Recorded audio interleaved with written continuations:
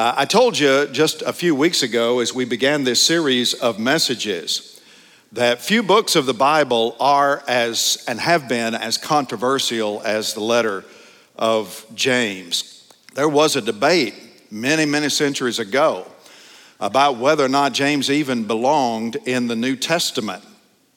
And that's true largely because of the passage of Scripture that we're going to look at today. I mean, up to this point, me making a statement like that to many of you would cause you to shake your head and say, well, who could possibly have a problem with the letter of James, right? It's all been good stuff. And those of you that know much of what he says throughout the rest of the letter know the same thing is true. What could possibly be controversial about this wonderfully practical book of the Bible that helps us know how to live so effectively as people of God?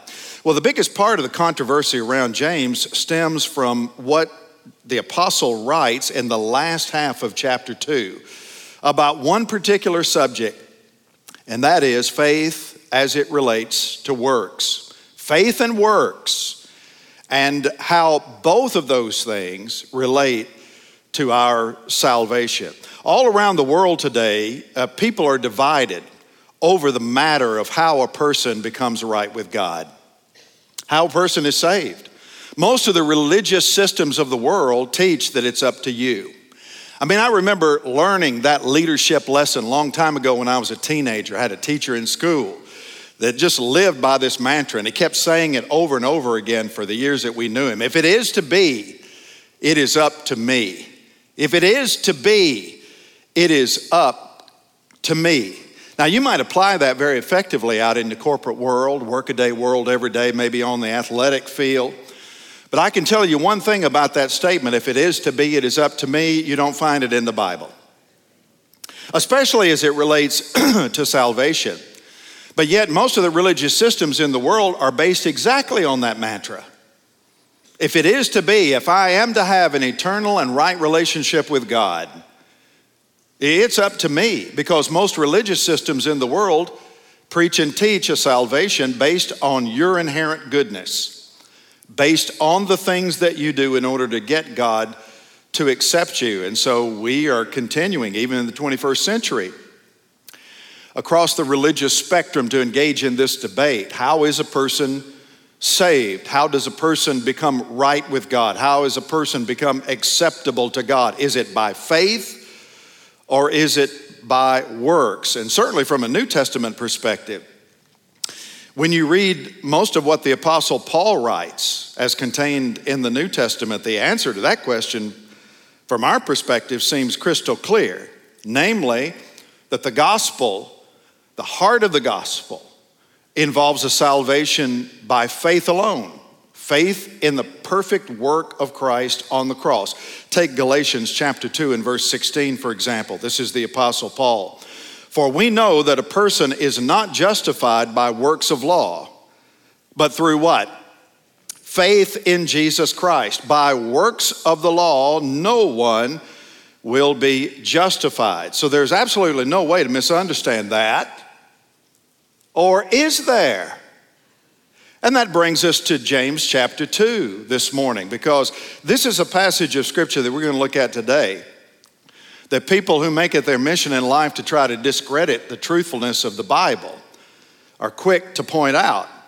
And this is a statement, particularly James 2:24, that's proven to be something of a live grenade that's been cast among the people of God literally for every generation throughout church history. Having kept in mind what we just read from Galatians 2 in the pen of the Apostle Paul, now here's what James says in James 2:24. You see that a person is justified by what? By works, and not by faith alone. And with that one statement, people of all stripes, all shapes and sizes have been debating what the Bible actually teaches about the path to salvation. How is a person justified before God? How is a person saved? How is a person made acceptable to God? Is it by faith or is it by works? Because if you take that on the surface, it seems like the Bible may be teaching two different things. The great Protestant reformer Martin Luther did not care for the book of James, and he made no bones about it. He called it an epistle of straw. And it wasn't really that he had problems with the larger part of James. He had problems with James 2:24. He had problems with one statement that James made, that one that we just read. But here's the question that I want to address this morning as we try to make sense of it. Is the criticism of James really fair?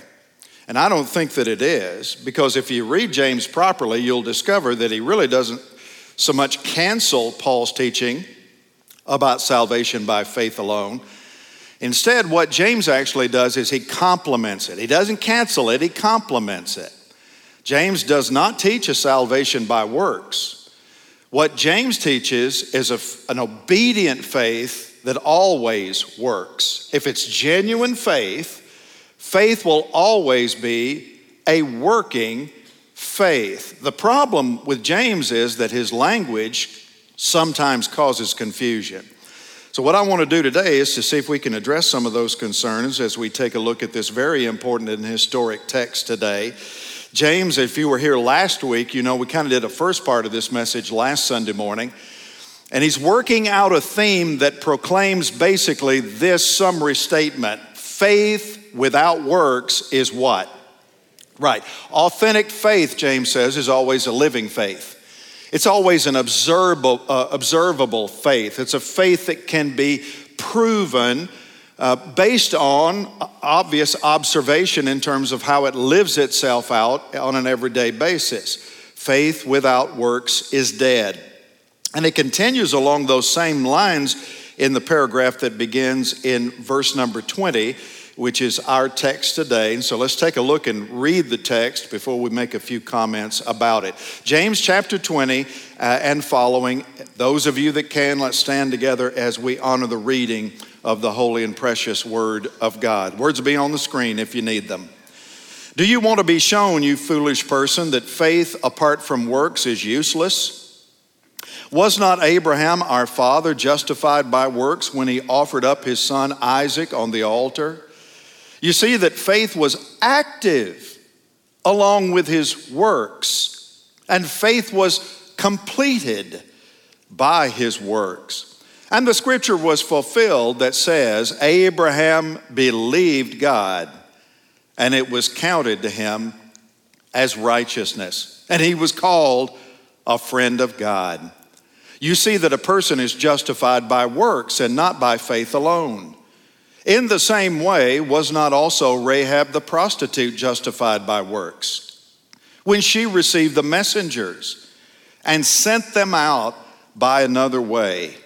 For as the body apart from the spirit is dead, so also, say it out loud together with me, faith apart from works is dead.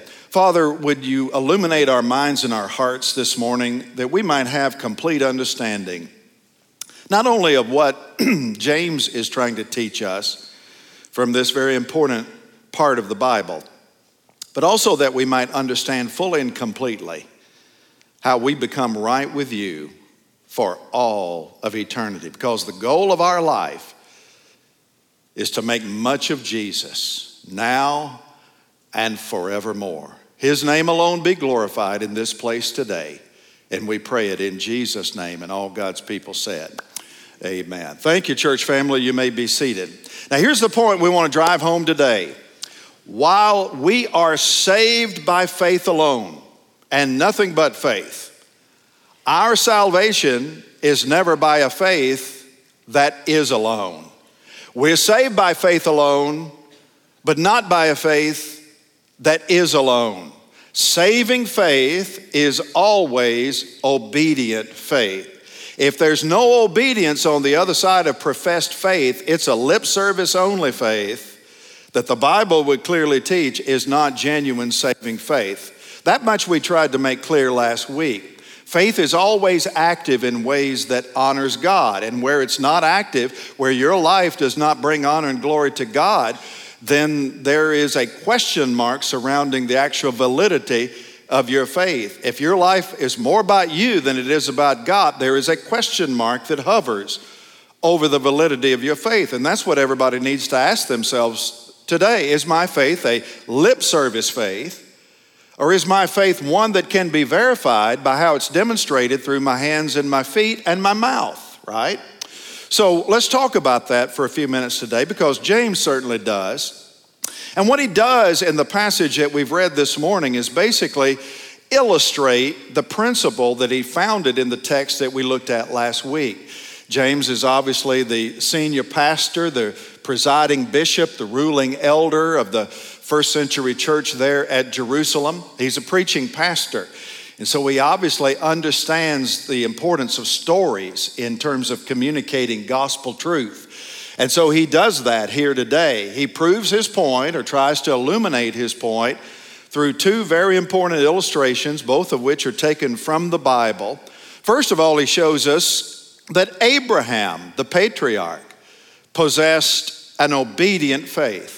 So the first way he illustrates this point that faith without works is actually dead faith and not a genuine faith at all is by using the life of the most important Jewish person, I think, who has ever lived, and that is Abraham. He wants us to understand that Abraham's faith was real because of what Abraham actually did that was observable in a way that all people could see. Now, you have to remember that James is writing to a church that's fundamentally Jewish. Most of Paul's writings would be going to the Gentile world, and he would be trying to equip Gentile believers. And some of James's flock would have been Gentile believers, but far and away most of them would have been Jewish. And so the fact that he would be writing here about Abraham and bringing Abraham in as an illustration means that he would have had the church's immediate attention, at least his immediate church, because they would have been fundamentally Jewish. So what George Washington is and was to American people, Abraham represents the same thing to the Jews. I mean, he's the father of their country. He's the father of the faithful. If Jews had a Mount Rushmore, Abraham's face would be the very first one etched into the granite. And of course, when those of us who are New Testament believers think of Abraham, what's the first word that you think of when I mention the word Abraham? First cognitive word that comes to mind? Faith. Abraham's a man of faith. That's what we know him for all throughout the Bible. The father of the faithful. And because of the way Paul uses Abraham, particularly through his writings in Galatians and Romans, we have the Apostle Paul to thank for much of this understanding that Abraham is important because Abraham is the prototypical man of faith. And here's the thing, based on the statement that James makes here in verse 23 of chapter 2, James would totally agree with that assessment, that Abraham is indeed a man of faith who was made right with God because of what he believed about God. James would have no argument whatsoever with that statement. James 2:23 is a quotation from Genesis 15:6, which is one of the most important verses in the Bible. When you see a Bible verse repeated one other time, like if it's in the Old Testament, then repeated once more in the New Testament, we know that's probably a pretty significant verse. But when you see something stated the first time in the Old Testament, like Genesis 15:6 is, and then repeated almost verbatim 3 other times in the New Testament, you know that's a pretty significant verse. And so based on the fact that it's repeated a number of times in the Bible, we can safely conclude that James 15:6 is one of the most important statements in the whole Bible. James repeats it, Paul repeats it twice throughout his writings, and here's what it says: Abraham believed God, and it was counted to him as righteousness. Now, what's the most important statement in that verse? Believed. That's right. Circle the word believed in your notes this morning.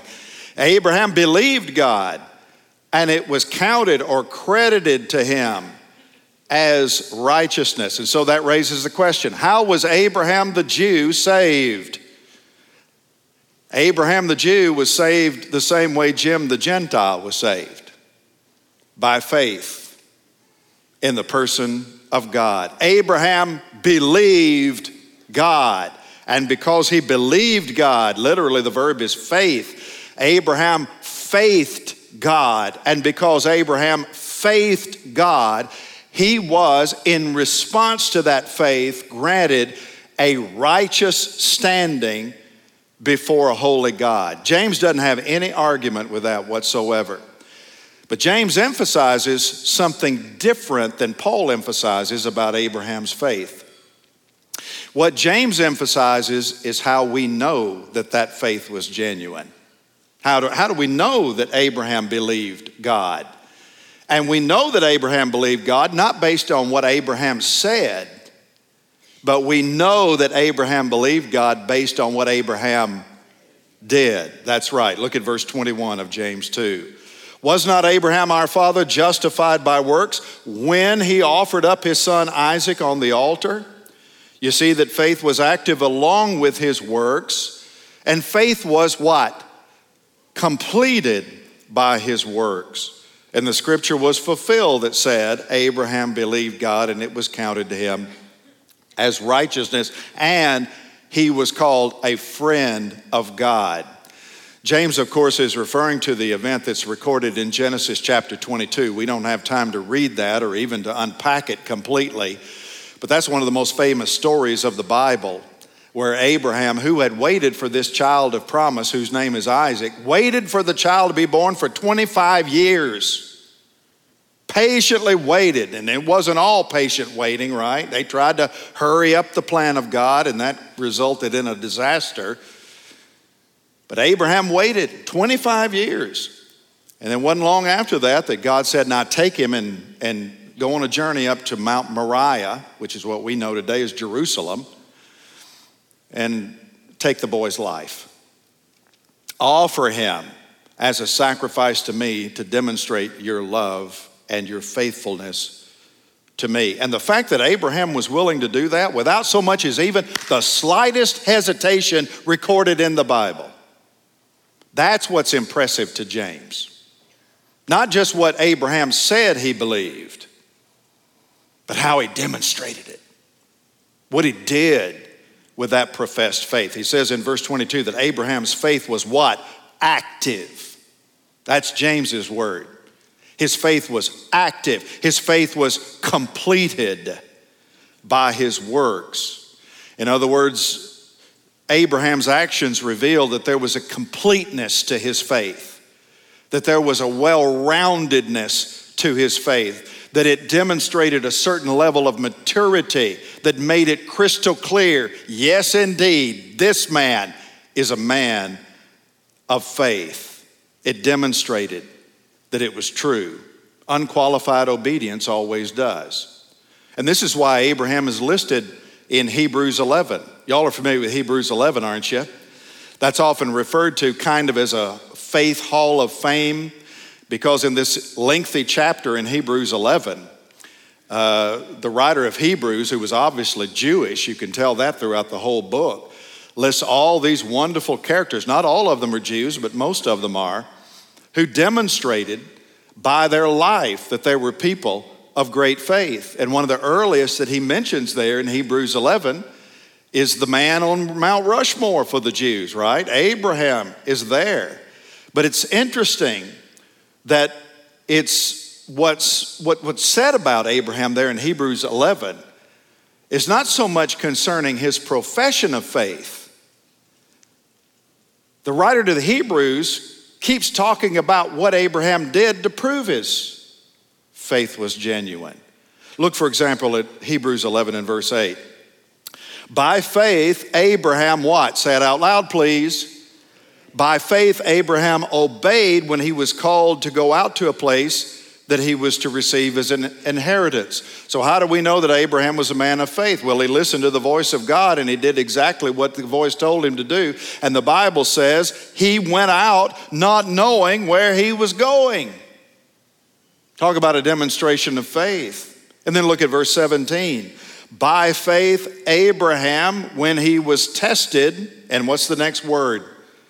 Offered up Isaac. This is why Abraham is called a friend of God. Not just because he went walking around all the time talking about his faith, but it was because his faith had legs. And only when a person is able to profess faith with their lips and then demonstrate it with their hands and with their feet and with the better part of their entire life can that person genuinely be called a friend of God. I mean, think about it. If Abraham said, I ain't doing that. You're talking about my son here. No. What's the next thing on your list? I might consider doing that. No, if Abraham had said no, if he'd have stiff-armed God at this point, then his faith would have been revealed as dead. And no Mount Rushmore for Abraham. Likewise, the same is true for a second Old Testament character that James uses as an illustration here, and that is Rahab the prostitute. Abraham the patriarch possessed an obedient faith. Rahab the prostitute possessed an obedient faith. Look at James 2:25.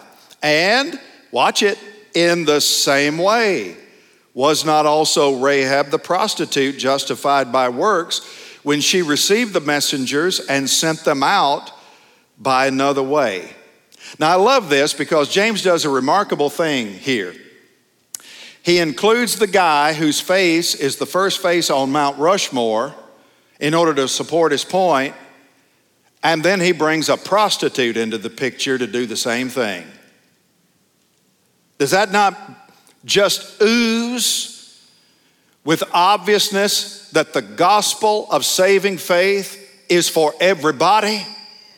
Patriarch or prostitute? I'm just here to remind everybody right in the middle of this message that God can and will save anybody. It doesn't matter who you are, where you come from, what you've done with your life. You are never too far gone for God to pick you up, shake you off, dust your life, and mold it together in such a way that you can become a person that does great things as a person of incredible faith. Amen. Abraham and Rahab both had obedient faith. They had faith with arms and legs, faith that proved itself by what it did. Now, once again, time doesn't allow me to go through Rahab's whole story. Abraham's story that's used here was chapter 22 of Genesis. Rahab's story is chapter 2 of Joshua. But you remember she lived there in Jericho, and that city was going down. And a couple of spies were sent in on a reconnaissance mission ahead of the assault that was to take place. And Rahab assisted them. Now, she was as Gentile as she could be. She was not a Jew. And she is revered here because she aided them. She protected them while they were in the city. And then she assisted in their escape from the city the night before the battle was to take place. And as a result, those spies commended her. And they reminded her, you're not going to be, not a hair on your head is going to be touched when we come to bring these walls down tomorrow.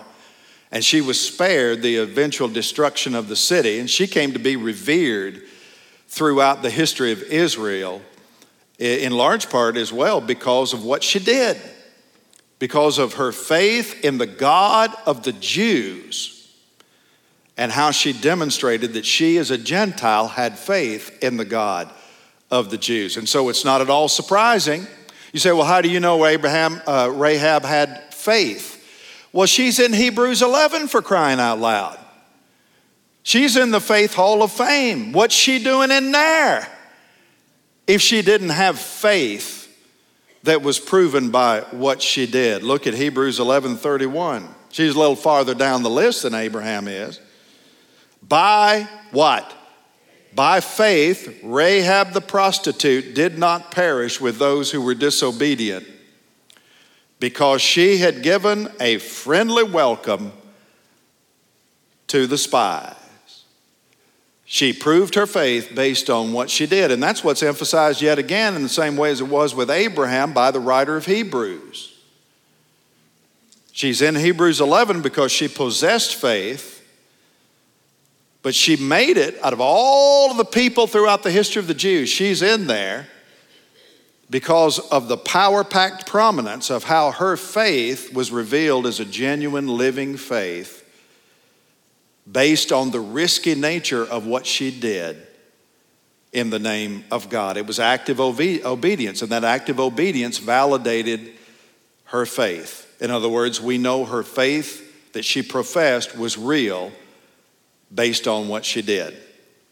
Were y'all with me so far? Would you say amen? Maybe a good time here to pause and just kind of take a deep breath, because now we have to tackle the hard part of James chapter 2. I don't know that y'all are ready for the challenge. If y'all are ready for the challenge, would you say amen this morning? All right, let's tackle the hard part theologically this morning, because the heart of James's argument, again, is verse 24. I mentioned it at the beginning of the message on purpose to get us ready for where we're coming to right here.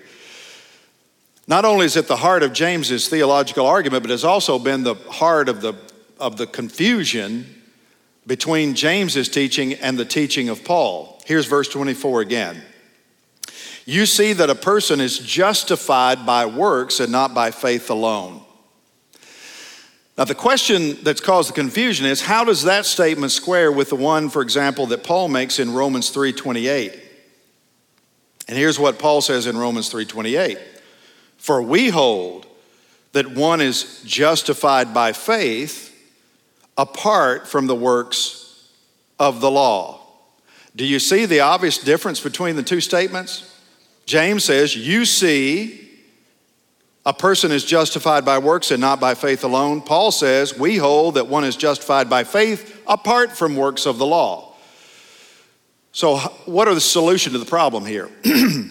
Several have been offered through the years, and I don't have time to chase all of those rabbits this morning, but let me boil down our possible solutions to two for the sake of time this morning.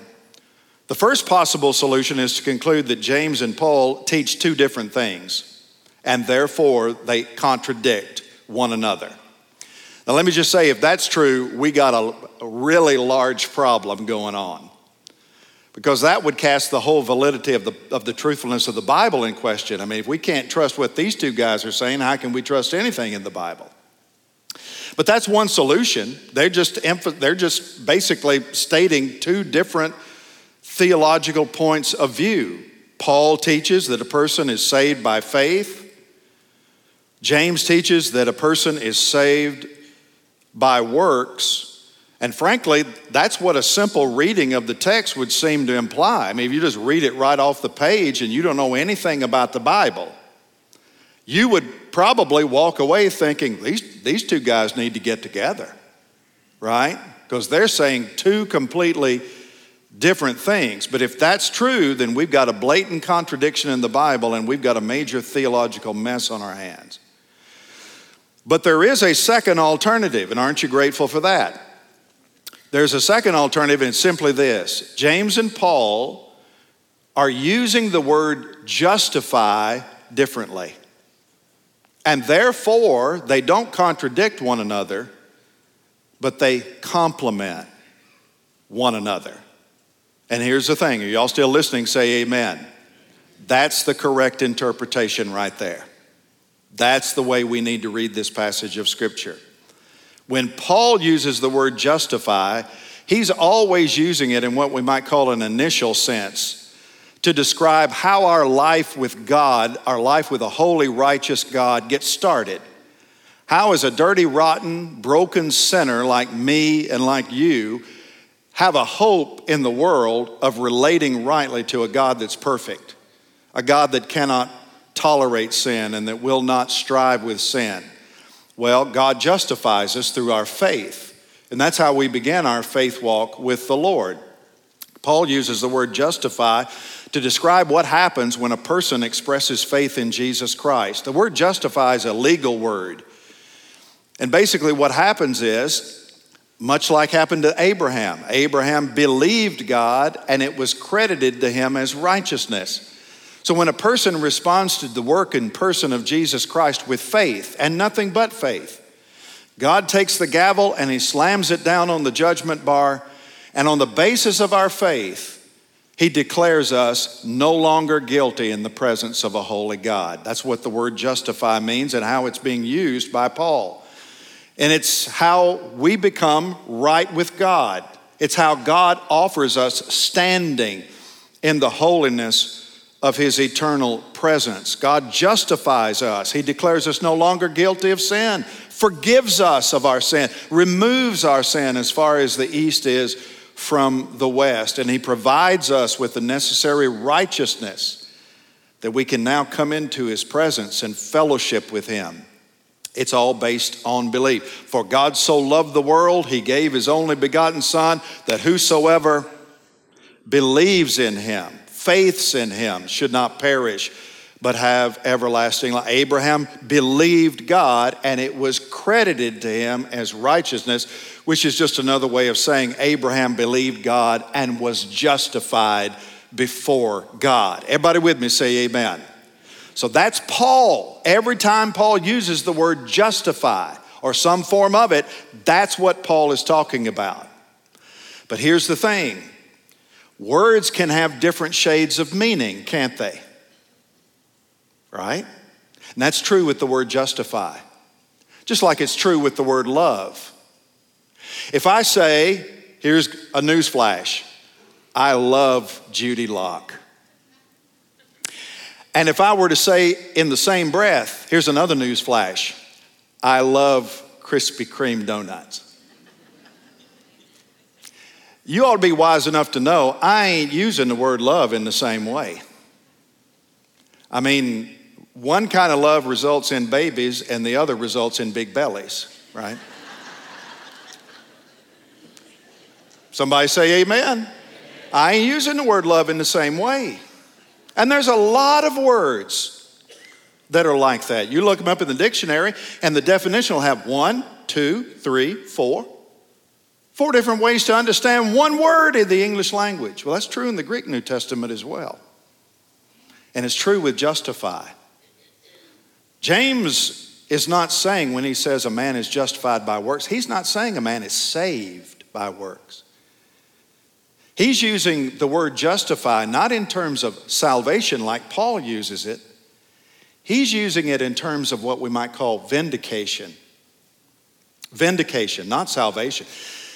A person is vindicated by his works. In other words, our works prove the validity of what it is we believe. Faith justifies a person before God in terms of salvation. Works justifies a person before God in the sense that it outwardly demonstrates the reality of our saving faith. The way Paul uses it, faith justifies us before God. The way James uses it, faith justifies us before others. Because I can't see what you've done with your heart. God can see it and God knows. But I can see what you do with your hands and with your feet and with the totality of your life. Just like we can see that Abraham's faith was real by what he did. And we can see that Rahab's faith was real by what she did. It's observable that what you profess with your mouth is demonstrated by a life that's truly been changed by the very faith that the person professes to have. Vindication. That's what James is talking about. We're saved by faith. And James would have no argument with that. But living faith always is active. It proves itself by what it does. And in that sense, works justifies a believer, not before God, but before others who need to know that faith is indeed life transforming. Everybody tracking with me? Amen? So there's 2 different nuances in the Bible in terms of how the word justify is used. And James would have been very familiar with that. He would have heard Jesus teaching. There'll be a time when all of us stand before the Lord at the judgment seat of Christ. And we'll be judged in large part based on what we've done in the body.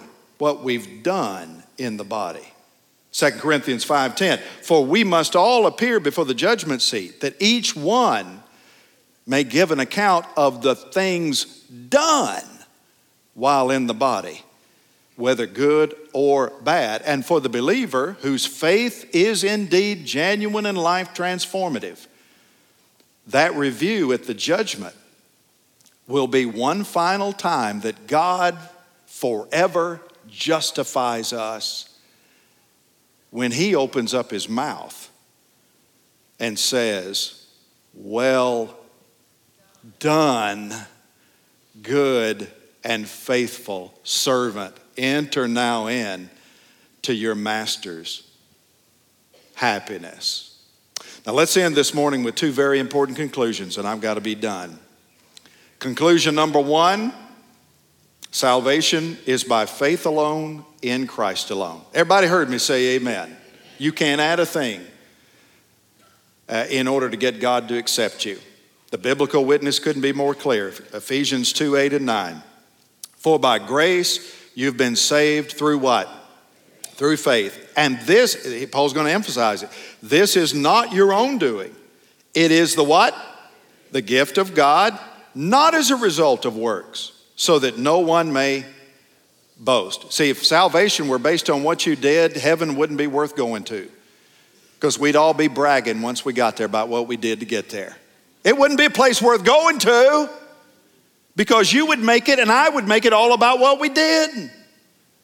No, only boasting that's going to happen in heaven is bragging about what Jesus did for us. Amen.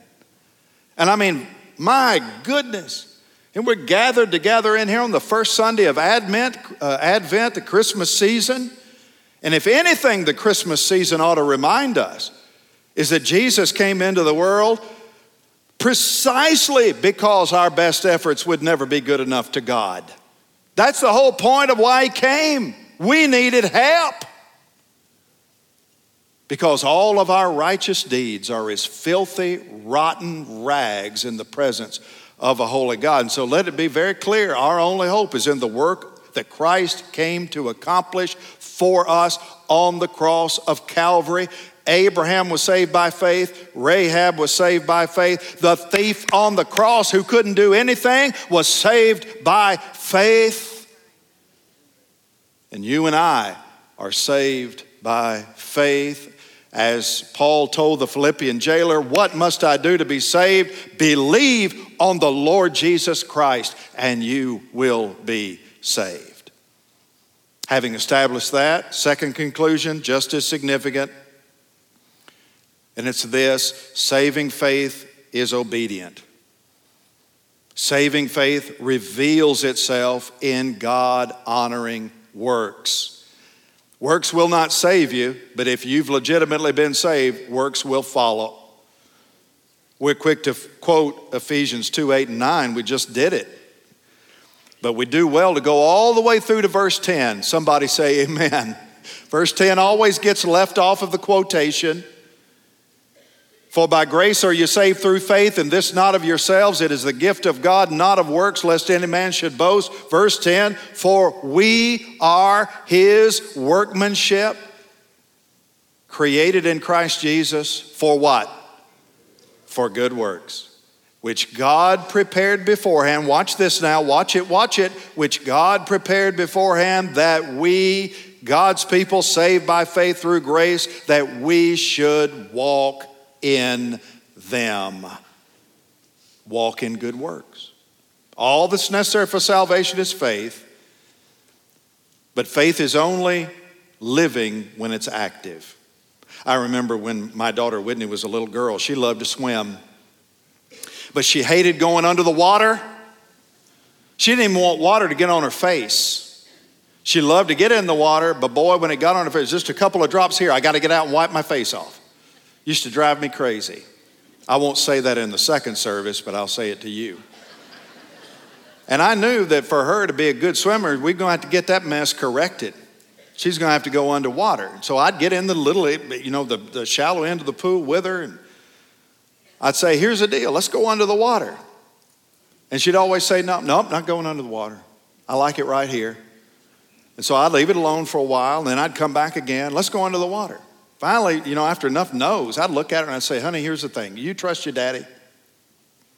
Oh, yeah, of course. I trust my daddy. And then I'd say, well, let me take you under the water. We'll come right back up. Won't be under the water only about half a second. Just go under, come right back up. And she'd look at me and she'd say, no. This is the story of my life. I finally got her to go under the water with me when she was 24. I wasn't that old. But I always look at her, do you trust your dad? Yes. Well, then let me take you under the water. No. And she never would. Now, there came a day where eventually she did. But the point that I'm making is simply this. There was a long stretch in her life where she was quick to verbalize she had faith in Father. But she was never willing to act on it. And I never did look at her because I didn't want to wound her. But I wanted to look at her and say, you don't trust me. You really don't. Because if you did, you'd go under the water with me for just a minute. And the same is true in our relationship with God. Something that's emphasized by James in his summary conclusion, verse 26. For as the body apart from the spirit is what? Dead. So also faith apart from works is dead. The word spirit in that verse is the Greek pneuma. And again, James is using it not as a reference of the Holy Spirit, but to the human spirit.